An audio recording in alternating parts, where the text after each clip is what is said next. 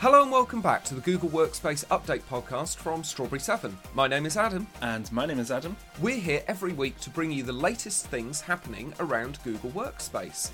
This podcast is available in audio format from your regular podcast provider and also in video format on our YouTube channel, youtube.com/Strawberry7.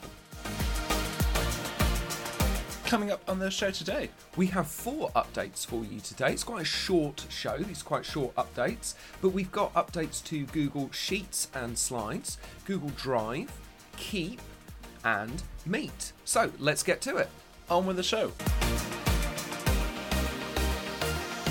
Right, so first up this week, we've got an update for Google Sheets and Slides. So, full mouse support is now available for Google Sheets and Slides on Android. Last year, Google announced full mouse support while using Google Docs on Android devices that mirrors mouse behaviour on the web.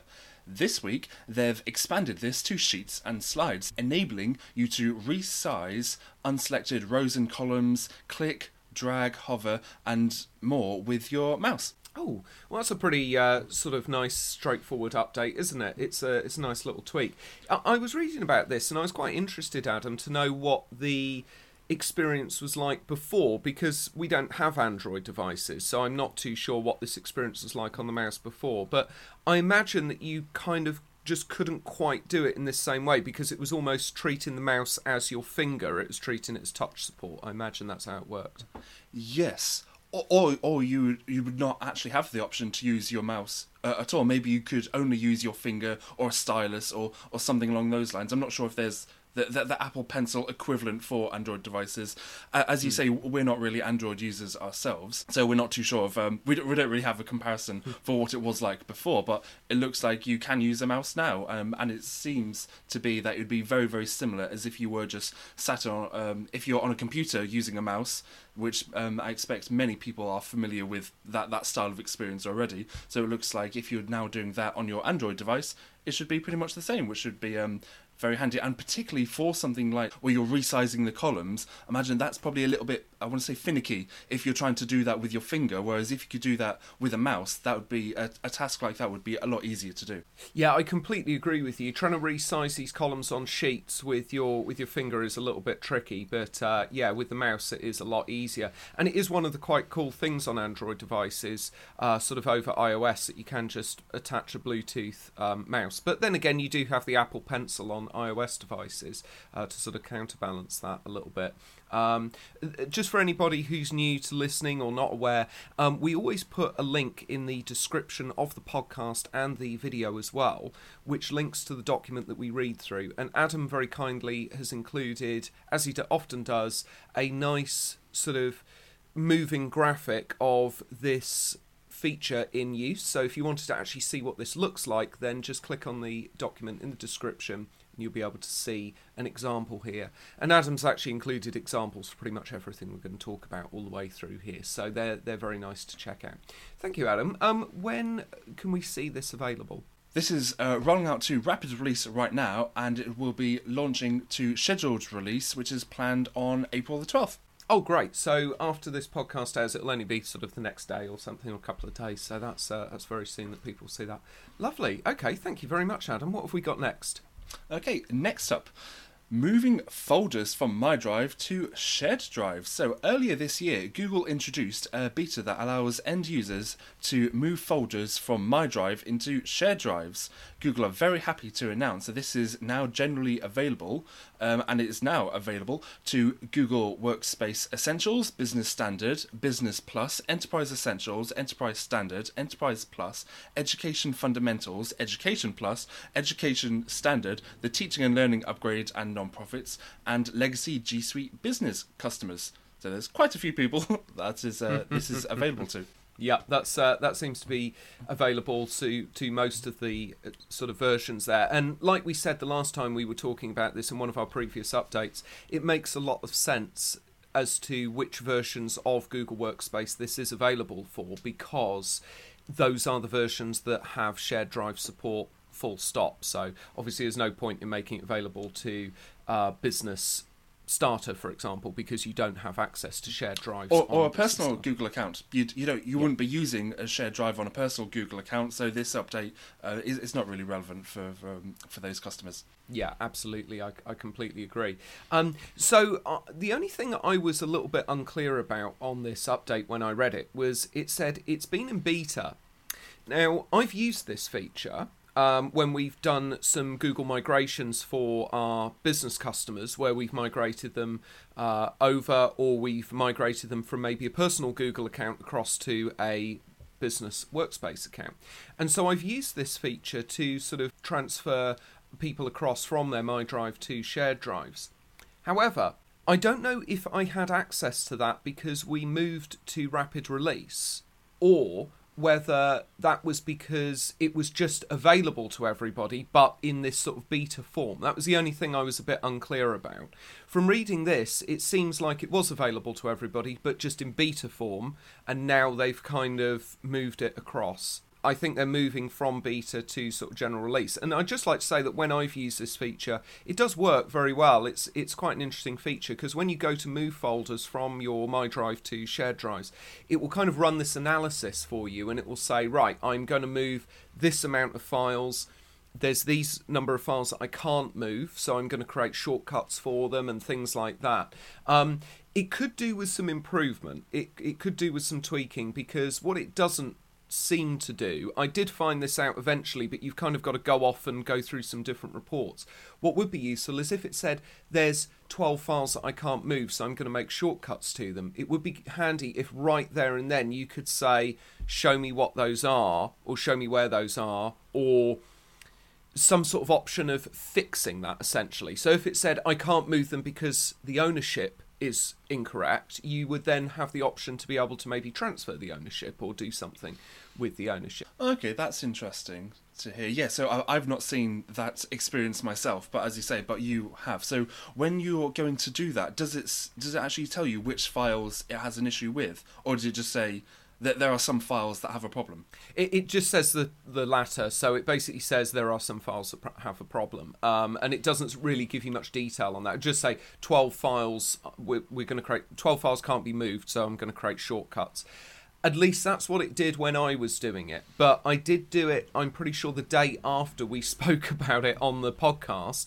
And as we know from this update, it was in beta. So maybe there's been some tweaks and some changes to it. I think I might have to go back and actually just run a bit of a test and see what interface that brings up now, to see if it is still going to bring up that same thing or if it's going to bring up something slightly different. But that would be my feedback if it still worked. Yeah, I wonder if something like a Google Sheets report or of any conflicts or something could be quite helpful, because it's fair enough, say, if there are a handful of files that you have an issue, if you just said, these are those files that we have an issue with, and this is the reason why, that's not too challenging to just display on the screen. But if there's 100 conflicts, 1,000 conflicts, that's not something that you just want to you wouldn't. In that situation, you wouldn't want to just see a list of every single file in front of you. That's probably not the format that you'd want to see. So if you actually had a report that just listed every single file that did have an issue and the reason why, possibly even with a suggested fix or a workaround that could be a good solution as well, then that could potentially be something quite helpful. But as I say, I've not actually used this feature, but you have. Yeah, I completely agree with you. And the thing is, there is already the ability to do that within the reports. It's just you kind of got to go off and manually do it. So I completely agree. If Google just sort of put a little link in there to streamline that experience a little bit and remove that friction from the process so that you just clicked on it and went straight through, that would be really nice. When are we going to see the rollout to this, Alan? Okay, so a rollout to rapid release domains is complete right now, but a launch to scheduled release domains is planned for April the 11th.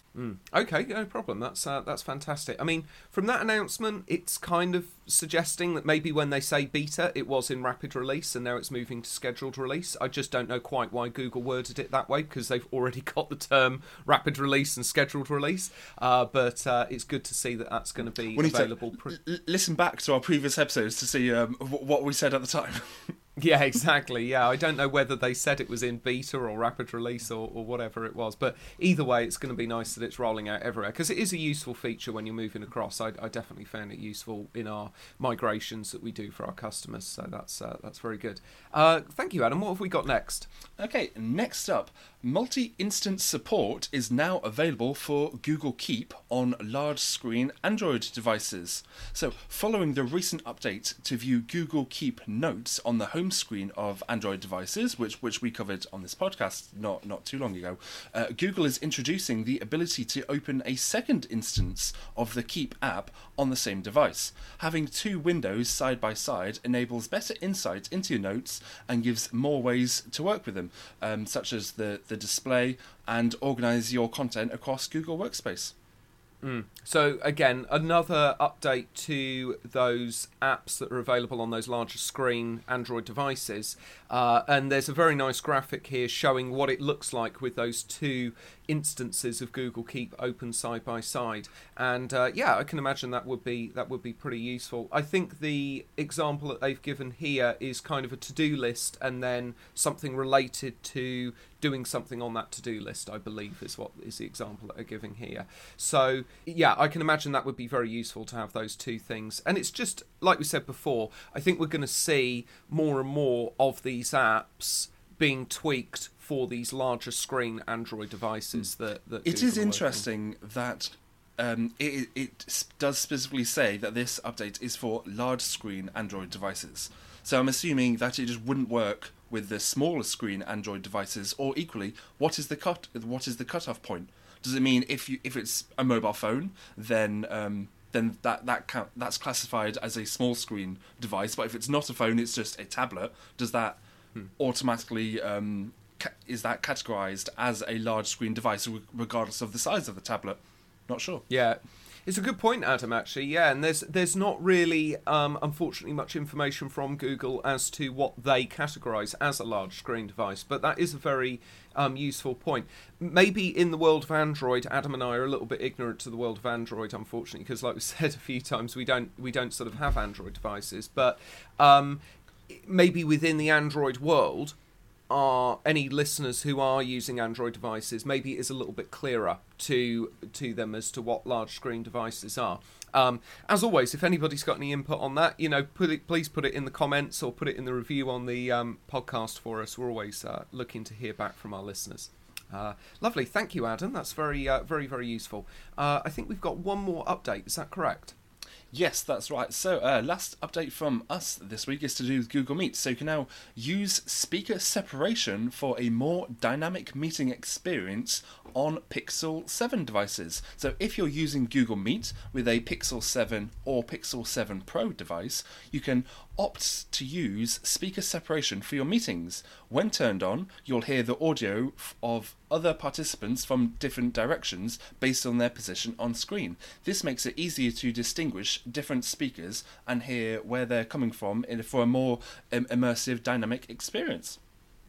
I read about this update and I thought it's pretty cool. It's like a lot of things that Google sometimes release. I think to myself, it's not just Google, it's any tech company.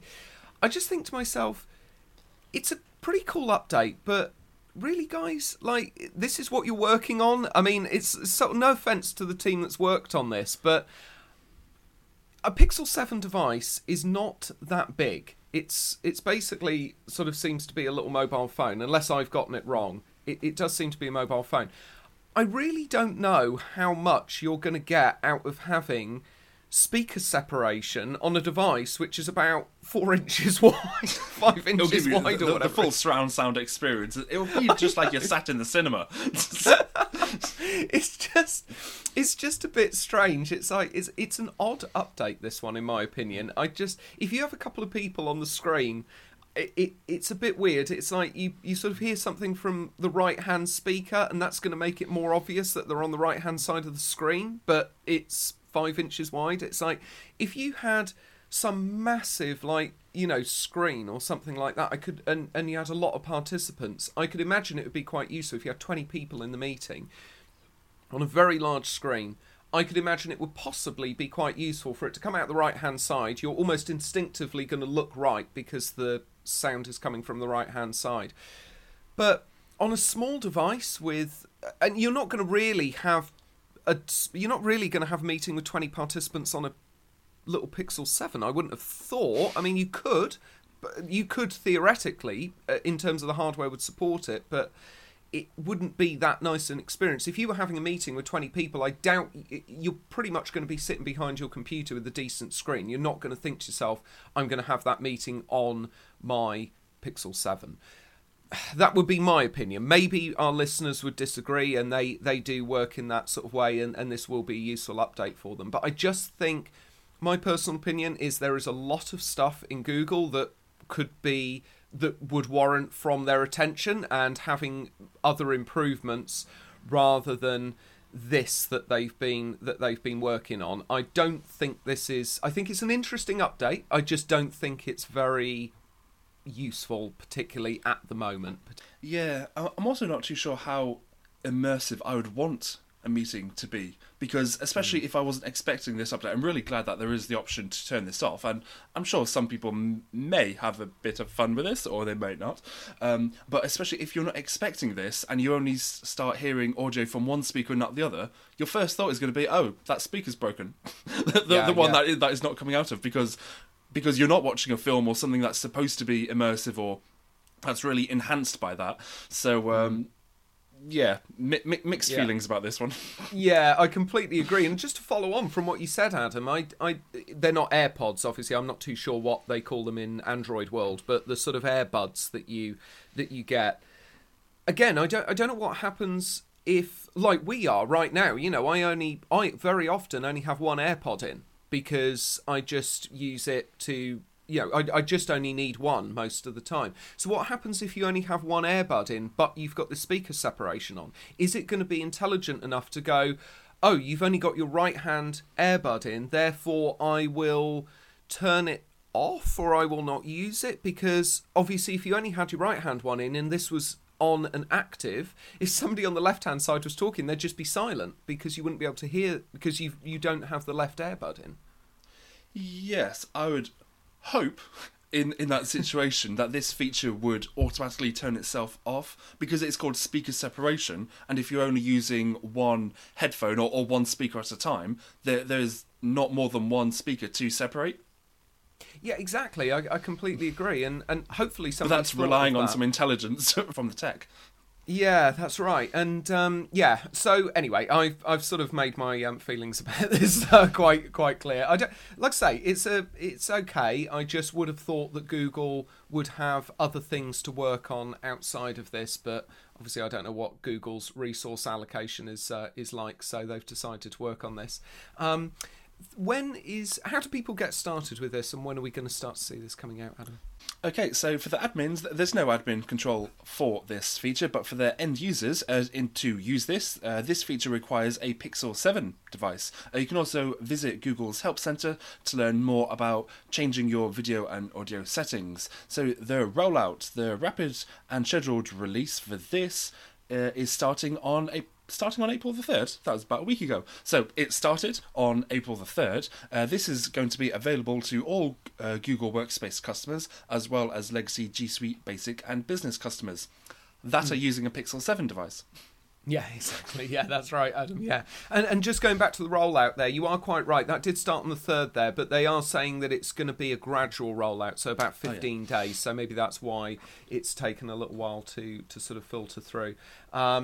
Cool. Well, if you are listening and you've got a Pixel 7 device and you're interested in this update, then great, all the more power to you. Personally, I just don't think it's really something that should have been a priority.